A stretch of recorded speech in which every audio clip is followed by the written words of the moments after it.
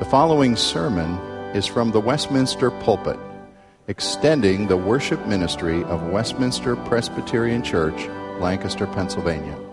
We are a local congregation of the Presbyterian Church in America. Please contact us for permission before reproducing this message in any format.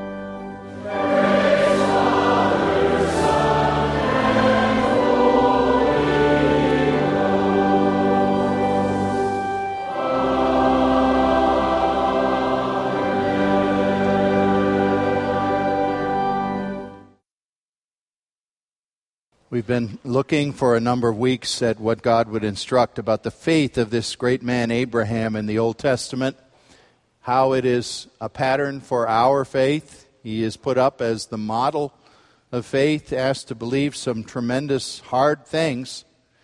Nothing harder than what God puts before him now as we come for the 9th time on this subject, and there'll be one more week to look at this. Genesis 22 is our text today. I'm also going to read just a couple verses from John chapter 8. But Genesis 22, the first 14 verses. Listen carefully. This is the word of God. Sometime later, God tested Abraham. He said to him, "Abraham, here I am," he replied. Then God said, "Take your son, your only son Isaac, whom you love, and go to the region of Moriah. Sacrifice him there as a burnt offering on one of the mountains I will tell you about." Early the next morning, Abraham got up and saddled his donkey and took with him 2 of his servants and his son Isaac. And when he had cut enough wood for the burnt offering, he set out for the place God had told him about. On the 3rd day, Abraham looked up and saw the place in the distance and said to his servants, "Stay here with the donkey while I and the boy go over there. We will worship, and then we will come back to you." Abraham took the wood for the burnt offering and placed it on his son Isaac, and he himself carried the fire and the knife. As the 2 of them went on together, Isaac spoke up and said to his father, "Father?" "Yes, my son," Abraham replied. "The fire and wood are here," Isaac said, "but where is the lamb for the burnt offering?" Abraham answered, "God will provide the lamb for the burnt offering, my son." And the 2 of them went on together. When they reached the place God had told him about, Abraham built an altar there and arranged the wood upon it.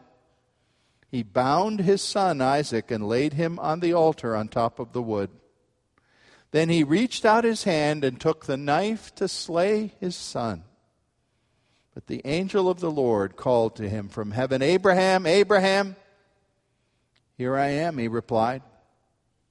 "Do not lay a hand on the boy," he said. "Do not do anything to him. Now that I know you fear God, because you have not withheld from me your son, your only son." Abraham looked up, and there in the thicket he saw a ram caught by its horns. He went over and took the ram and sacrificed it as a burnt offering instead of his son. So Abraham called that place, "The Lord will provide." And to this day it is said, "On the mountain of the Lord it will be provided." John chapter 8. Jesus is the spokesman. He's in controversy and conflict with Jewish leadership who claimed that their great credential was that they were Abraham's sons. Jesus said to them, "Your father Abraham rejoiced at the thought of seeing my day. He saw it and was glad. You are not yet 50 years old," the Jews said to him, "and you have seen Abraham?" "I tell you the truth," Jesus answered. "Before Abraham was born, I am." This is the word of God. Do we love and trust God primarily for tangible blessings He provides us in this life? Or can we trust Him purely for Himself because of who He is? I ask myself, what if things that I prized most like my wife, or any of my children or grandchild, or the physical ability to go on being pastor to a congregation that I love to serve, literally taking away from me the purpose of my life. What if I lost any of those precious things and had to suddenly see them stripped away or even voluntarily give them up? I reflected on this about a month ago when I heard news that a man I've known slightly as an acquaintance, a fellow minister in our denomination, had had a bicycle accident, my age exactly. I don't know precisely what happened, but he was hit by a car riding a bike.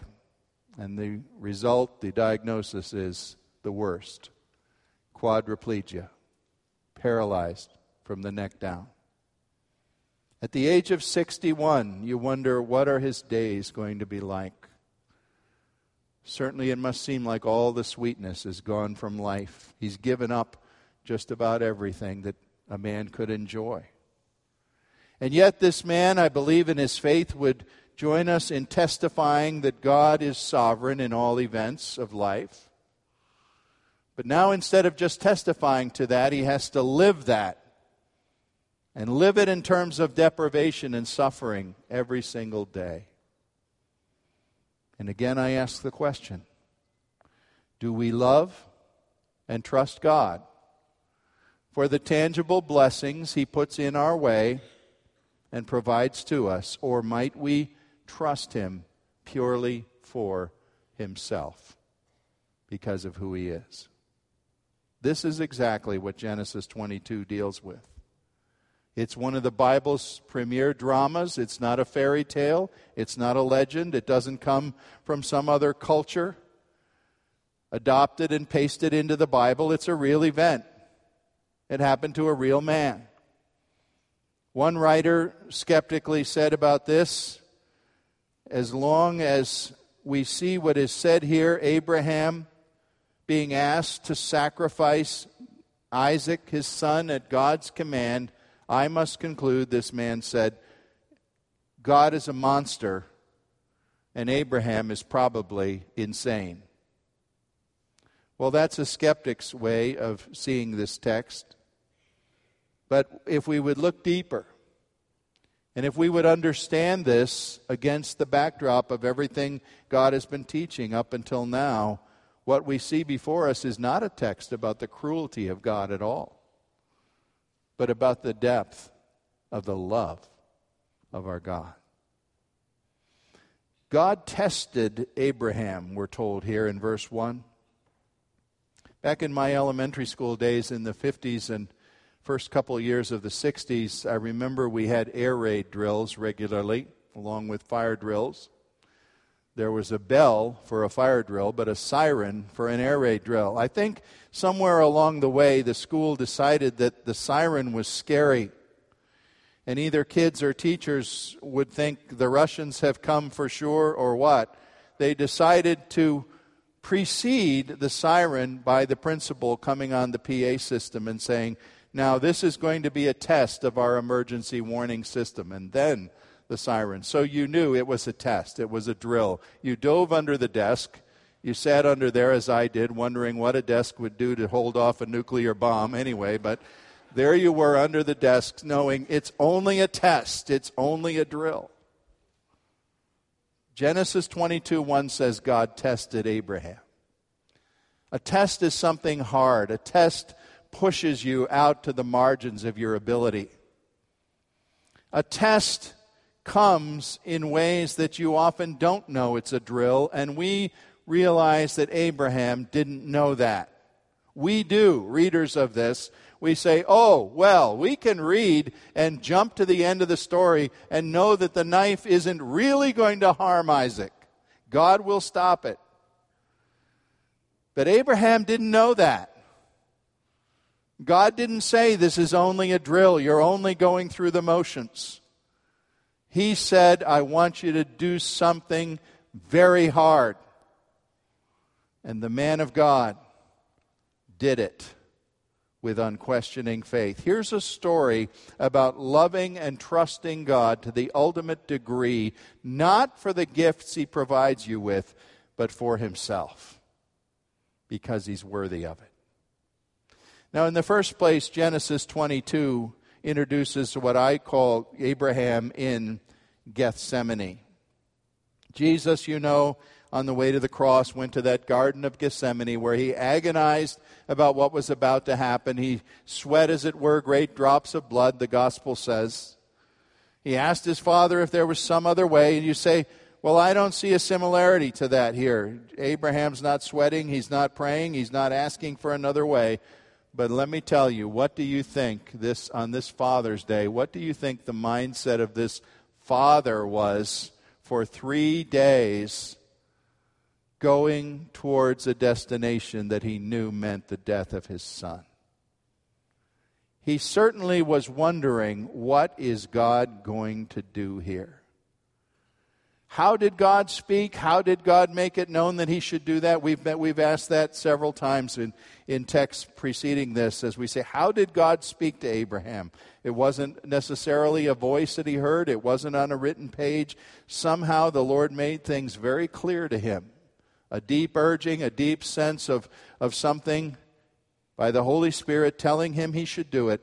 You can believe he would not have done this thing if he wasn't sure that this was God saying, take your only son whom you love and sacrifice him as a burnt offering. Think what that meant. It was clear. It meant a sharp knife, an altar of stone, a bundle of wood, a son's throat cut, and a body burned. There wasn't any question that that's what God's will was being expressed here. How's that for a Father's Day dilemma?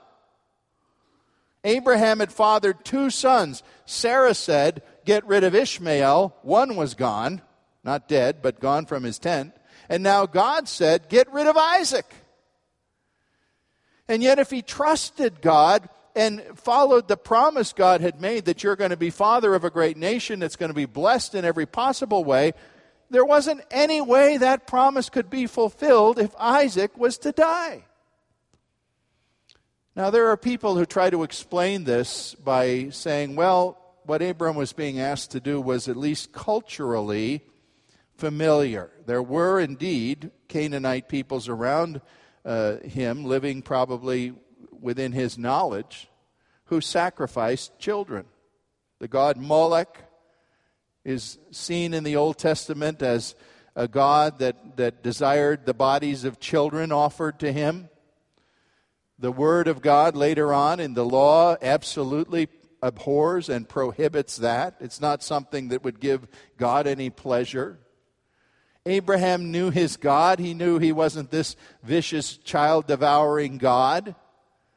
Why would he think God would want him to do this? Well, there's a sense in which we have to say he didn't know why. But he only saw later on at the end when the Lord said, now I know that you fear me because you didn't withhold your son. The Lord asked him to do something that the Lord knew would not result in Isaac's death, but Abraham didn't know it. And he had to be willing to trust the revelation of God without reserve and without holding back, even in this seemingly absurd, almost impossible thing. And so I call it his Gethsemane. Not because the text tells us he objected or asked for another opinion or prayed it over. It doesn't say anything about what he felt or what he anguished or anything. It's silent as far as the internal response of Abraham. We only have his outward response. He packed up and did what God said. And I'm just as astounded by Abraham's swift obedience to the Lord as I am by God's request here. He took a 3-day journey to a place called Mount Moriah, which I might add as a footnote, we know is the exact place where the Temple of Jerusalem was later built, but that's another story. And on that 3-day journey, he had to say, all I know is that my God has proved faithful every time in the past. I cannot comprehend what's going on here. I cannot comprehend what God is going to do. But I know my God. And I know how faithful he is. and I must trust him. And yet there was anguish, and the anguish is sounded out by the phrase, your son, your only son whom you love. Well, if this was Abraham in Gethsemane, then we see verses 3 and following as Abraham approaches Calvary. He approaches the pinnacle, the place where the death would occur, still wondering, what is God going to do? And the commentators make a great deal out of verse 5, what Abraham says there to his servants. You wonder what he said to Sarah, by the way, when they left the tent. No word about that. He certainly said, I'm going to worship God and I'm taking Isaac with me. And Sarah said, sure, no problem. That was true. And now he tells his servants, you stay here. The boy and I will go over there and worship, and we will come back to you. Now you have to view that one of two ways. There are many who view that and say, well, you know, even a good man has to tell a little white lie. Abraham had to deceive the servants and put them off from his real intention so they wouldn't rise up and wrestle him to the ground and say, no, my Lord, you won't do any such thing as what you've just said. Maybe you believe that's what he meant. I rather believe what the book of Hebrews in the New Testament tells us Abraham meant when he said that. He wasn't lying. He wasn't deceiving. Hebrews 11:19 tells us what he meant when it says, Abraham reasoned that God could raise the dead. Isn't that amazing? It sounds like what we're being told as the New Testament interprets the Old, that Abraham had every expectation that he would have to cut his son's throat and kill him, but God would miraculously raise him, and they would come back again and go home together. Wow. And so we come to the pinnacle climax of this text. I can't dramatize it any way that would make it more dramatic, more chilling than it already is, as the old man ties up his son, who's probably at least about a teenager now. We don't know exactly how old, but he's not a little child. Ties him up, puts him on the wood, and raises the knife with every intention of bringing it down until God compellingly gets a hold of him and stops his hand. The angel of the Lord, we read, spoke to him. And so in amazement, as a third point here, we see that God provided the missing lamb. Many people talk about how passive Isaac is here. If he was a teenager, just think about it. You know, here you are, you're already wondering why there's no animal. Your father gives you the wood, you dutifully carry the wood. And now Dad is tying your hands behind your back and tying your ankles and lifting you on top of the firewood. What does a 10-year-old, 12-year-old, 15 or 18-year-old do in those circumstances? Say, this is interesting. I wonder what he's up to. But we have not a single word of any resistance from Isaac, do we? And many would say what we have there is a picture of Jesus Christ going to his cross, bearing his cross, going to it, willingly submitting to the will of his Father. And there's not much more we can say about that. But Isaac did, just in a teensy way, resist by asking a question. Father, where's the lamb? I don't understand. I've done this with you before. There's always been a lamb to be killed and sacrificed in praise to God. God himself will provide the lamb, my son. That was the right answer. Husbands, has your wife ever asked you for the 13th time to do something on the honey-do list? My wife wins a marvelous prize for patience for the size of the honey-do list that has not been performed. And I know I've answered her before by saying, okay, I'll see to it. The exact Hebrew translation of what Abraham said when he said, God will provide it, is this: God will see to it. God will see that it is provided, my son. If God demands a sacrifice, he will provide the sacrifice. And John Calvin, in commenting on this passage, wrote, I quote him, "In such straits as this, the only remedy is to leave the event to God, allowing him to open his way for us when no way seems to be open at all." And so God, who required a sacrifice, provided a sacrifice, a ram caught in the thicket. And there is the first appearance of the biblical idea of a substitution. One death substituted for many. You see, Genesis 22 has great long-range significance. It tells us that God alone can supply whatever satisfies his requirements. If he wants a holy sacrifice to atone for sin, he must provide it. And so down through history, the same question kept on being asked. Where's the lamb? Where's the lamb? Where's a sacrifice that will satisfy God? People were asking it for generations and centuries. They were still asking it one day alongside the Jordan River when a raggedy prophet who ate honey and locusts and astonished people with the power of his preaching suddenly pointed to his cousin from Nazareth and said, "Behold, the Lamb of God who takes away the sin of the world. There is the Lamb. God has seen to it." The similarities between what Abraham did with his son Isaac and what God the Father did with Jesus at Calvary are not contrived. They are not a preacher's invention to try to bring together Old Testament and New. They are obviously intended by the Bible. John 8:58 had Jesus saying, "Abraham saw my day." The people he was saying that to thought he was a nut. You, a man not 50 years old, Abraham saw you? What are you talking about? This is what he meant. Genesis 22.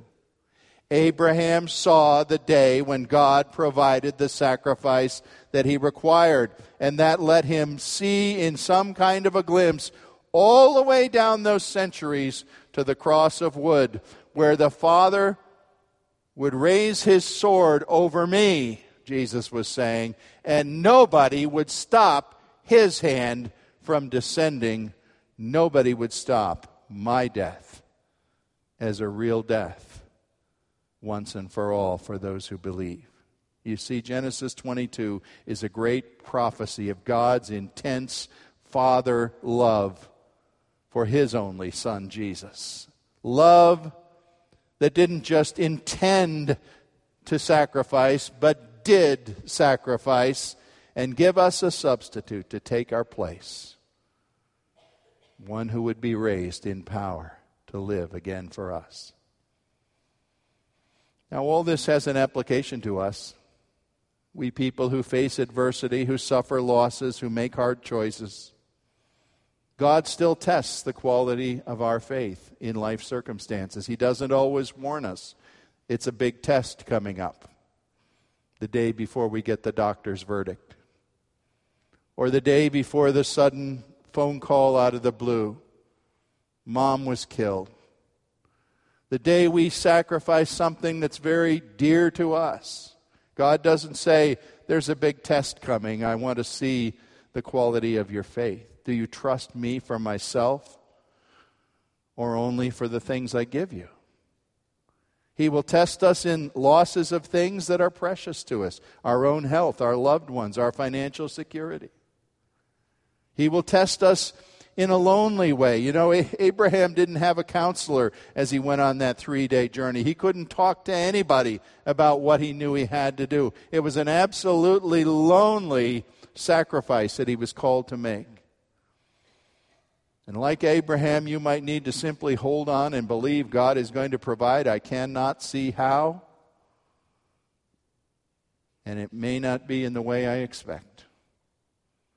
You know, somebody said the testing of a Christian's faith is like what a school does when it announces that your child is, they want to evaluate your child for the gifted and talented program, the accelerated program. In other words, they've seen in your child some evidence of real ability, and they want to see, should we put them in these enriched classes? If God is testing your faith, He's seen that you have some. And He wants to stretch it to see if it's faith that trusts primarily in Himself or just in the things that He gives you. A man named J. Gresham Machen is known to many of you, perhaps not to all.